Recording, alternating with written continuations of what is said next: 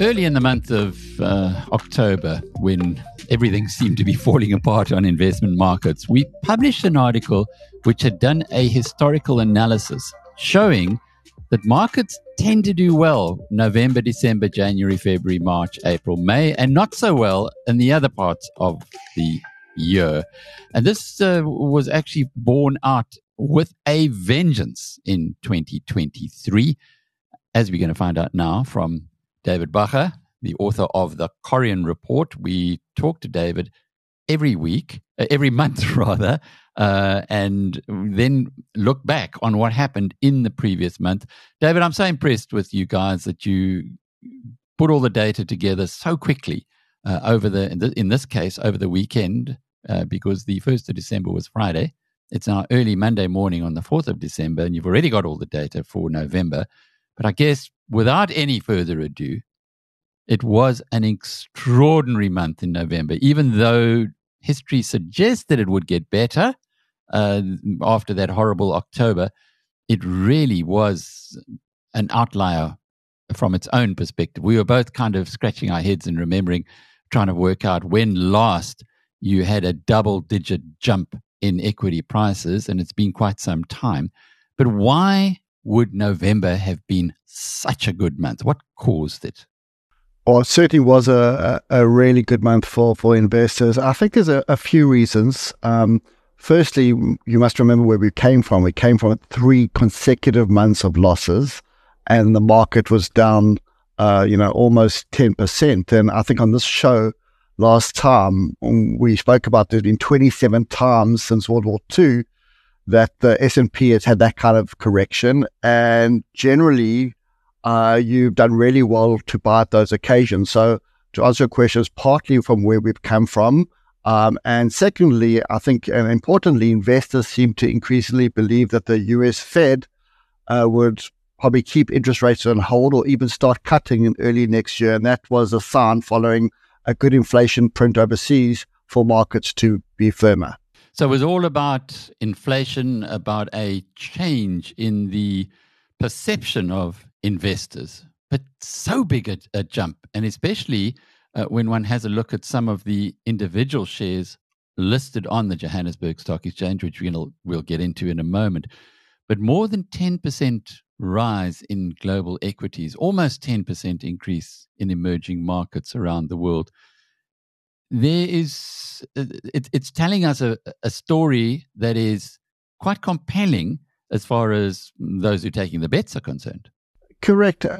Equities are notoriously volatile by its nature, and I would agree with you. It is uncommon, but it happens more than you actually think. So, and I think on the show as well, we've repeatedly said short-term volatility is often quite difficult to bear. But over the longer term, if you're not invested in equities, you could miss out on months like November and struggle to make it back. So, always think long term when you're investing in riskier assets, and know that on the balance of probability, you get rewarded for that risk.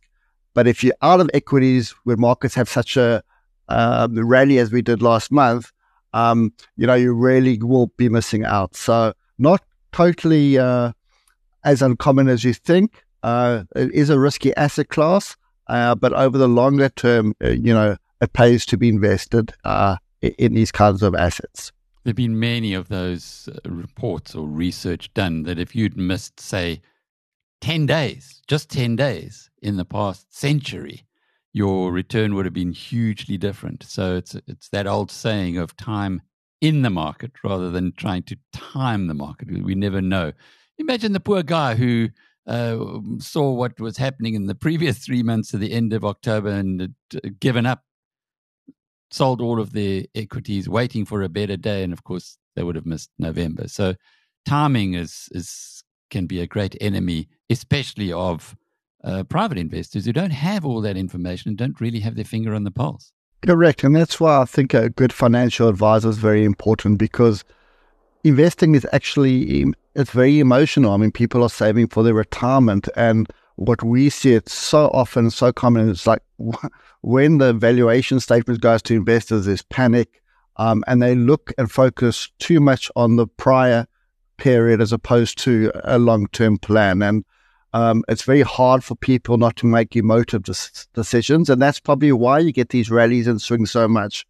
But if you stick to a disciplined plan, you're invariably in a much better position at the end of your investment journey. David, let's just pause for a moment on that extraordinary surge in the share price of Harmony Gold in the past month. Anglo American Platinum up, both of those up by more than a quarter. Well, Harmony up by more than a third, and Process up by 20%. Those are huge increases in a single month. In fact, if you could have banked that, and that is a 1 month's performance, over, say, even 3 years, you would not have been displeased. What happened? So with respect to Harmony Gold, that was a massive gain of 35%. And the gold miners' share price jumped after it reported strong quarterly sales and also very good production numbers. In addition to that, you've obviously had the global geopolitical tensions and the gold price rallying. So it's a very leveraged investment, gold, when you have your underlying commodity really increasing in value. It can have that kind of outcome. So that explains why Harmony did so well. And Naspers and Process also came out with a good trading update. Their revenue, I think, was up about 9% year on year. It's a massive stock in our market. And if you had Naspers and Process and you were overweight that, you would have really outperformed. Yeah, we have that in the BizNews portfolio. Sadly, we don't have Harmony Gold in the BizNews portfolio. One we used to have was Sibanye-Stillwater. Now, there's a contrast for you. This used to be as marginal as Harmony Gold, but of course, by doing what they did, international investing, they've become less volatile, and yet they were the worst performer of the top 40 in the past month. I guess that, though, is related to what's going on with palladium, where Sibanye-Stillwater is now heavily exposed. Correct, to some extent, but if you contrast that performance to Amplats, which is up heavily, it was quite a remarkable difference. I think with Sibanye, it was more a company-specific issue. They announced plans of a restructure of their SA operations. They also, if my memory is correct, announced quite a big convertible bond, which tends to dilute equity exposure. And they came out with announcements of potential loss of jobs, etc. So Sibanye seemed to be a lot worse positioned than some of its competitors. Okay, well, let's have a look at what happened in the month individually. Industrials on the Johannesburg Stock Exchange had the best run. Resources were up 6%, industrials were up nearly 11%. But interesting to see that property, which is being written off by many people, and you could almost argue that it's a good thing that property is not that popular now, given the seismic changes that we're having as a consequence of the way people work nowadays, more at home and less in offices, etc. And yet it was a big rebound in that month. Is there much that we can read into that, or was it just a case of November being a wonderful month for all stocks? I think you can read a little bit into it. Yes, it was a bullish market across the board, but property is also quite sensitive, is more sensitive to interest rates. When bonds do well and yields start to drop, it's very, very good for the property market. And I think that was a big catalyst to why property did particularly well. Okay, so the whole story globally now is interest rates have peaked. They're going to start coming down again, and that's usually good for equities, and hence we had this big change around. It was interesting, though, to have a look at the individual portfolios, the individual unit trusts, at those that did, and on the general equity side, because it's often where the most focus is, those that did well, Coronation taking the first two spots in the past month, and then Clucas Gray Equity Prescient, which is usually a very good performer, lagging quite badly. What might have caused that? So let me start with the Coronation performance. I think Coronation had two drivers of their performance, and firstly, they've got a big overexposure to Naspers process relative to peers. So that was a big driver of their performance. There were other reasons as well. With regards to Clucas Gray, who's done really well, as I said, this is a 1 month return. The 3-year, 5-year, and 1-year numbers have been really, really good. You can't get that outperformance over the medium to long term without having a couple of or a poor month here and there. But also 3.6%, I think you're not a terrible number in terms of absolute performance. For the worst performing fund to only be about 3% behind or 4% behind a benchmark, you also got to understand that the range of underperformance, being the worst performing fund, is not that significant. Indeed. As far as the global equity funds are concerned, overall, people who put their money offshore will be delighted, especially that Signia FANG Plus equity fund, the Fourth Industrial Revolution, also doing pretty well. Actually, that's interesting. There's a good contrast there. The FANG Plus fund, in other words, the Magnificent Seven, I suppose you could call it now, almost doubling in the past year. But the Fourth Industrial Revolution fund of Signia, which was also kind of a thematic fund, not doing that great. That's an interesting contrast. 100%. I think you picked up the most, I wouldn't say bizarre, but certainly the most interesting performance dispersion in our report. You would think Signia FANG or technology-heavy shares and industrial revolution kind of themes will go at the same time and be highly correlated. And it just really shows you that this US market has been driven by those big Magnificent Seven shares as opposed to the broader market. And because of its weightings, it really has driven the global offshore returns. But if you go a little bit deeper and you actually see what the rest of the market has done for the year, it's certainly not nearly the return that's been publicized in the market. It has really been driven by those big cap tech shares. When one has a look at the 1-year performance, it's interesting to see there's a value fund in there. Sean Pescia's doing well, isn't he, with Randmore? That he can, in a environment where the big tech stocks are dominating, he still is one of the top performers with 38% in the past year, beating a lot of those funds that are actually focused where most of the performance has been. Correct. Hats off to Sean. He certainly has stuck to his knitting. It wasn't easy for value managers for a significant period. The decade from 2010, I suppose, to 2021 was the biggest underperformance of value managers. So he went through that whole period. Wasn't easy, but the last 3 years has certainly turned. And thanks to his persistence and preservation, and hopefully a lot of his investors stay the course because they certainly are reaping the benefits now. Moving on to the best performing of the unit trusts themselves in the past month and in the past year, there's some big inflows into PPS equity. But again, I know you tell me not to pay too much attention to this because it can be pretty volatile.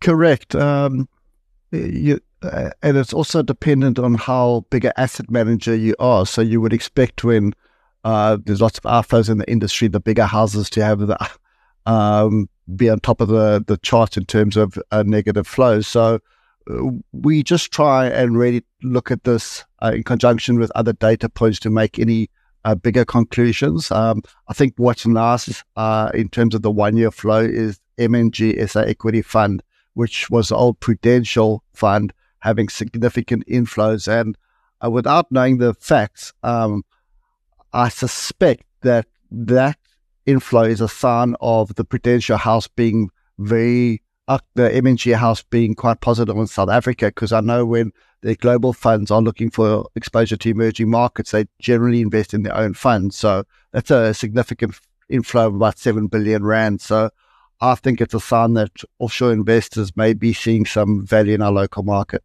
David, Prudential as a house was always known in South Africa as being very focused on value. Is M&G in a similar vein?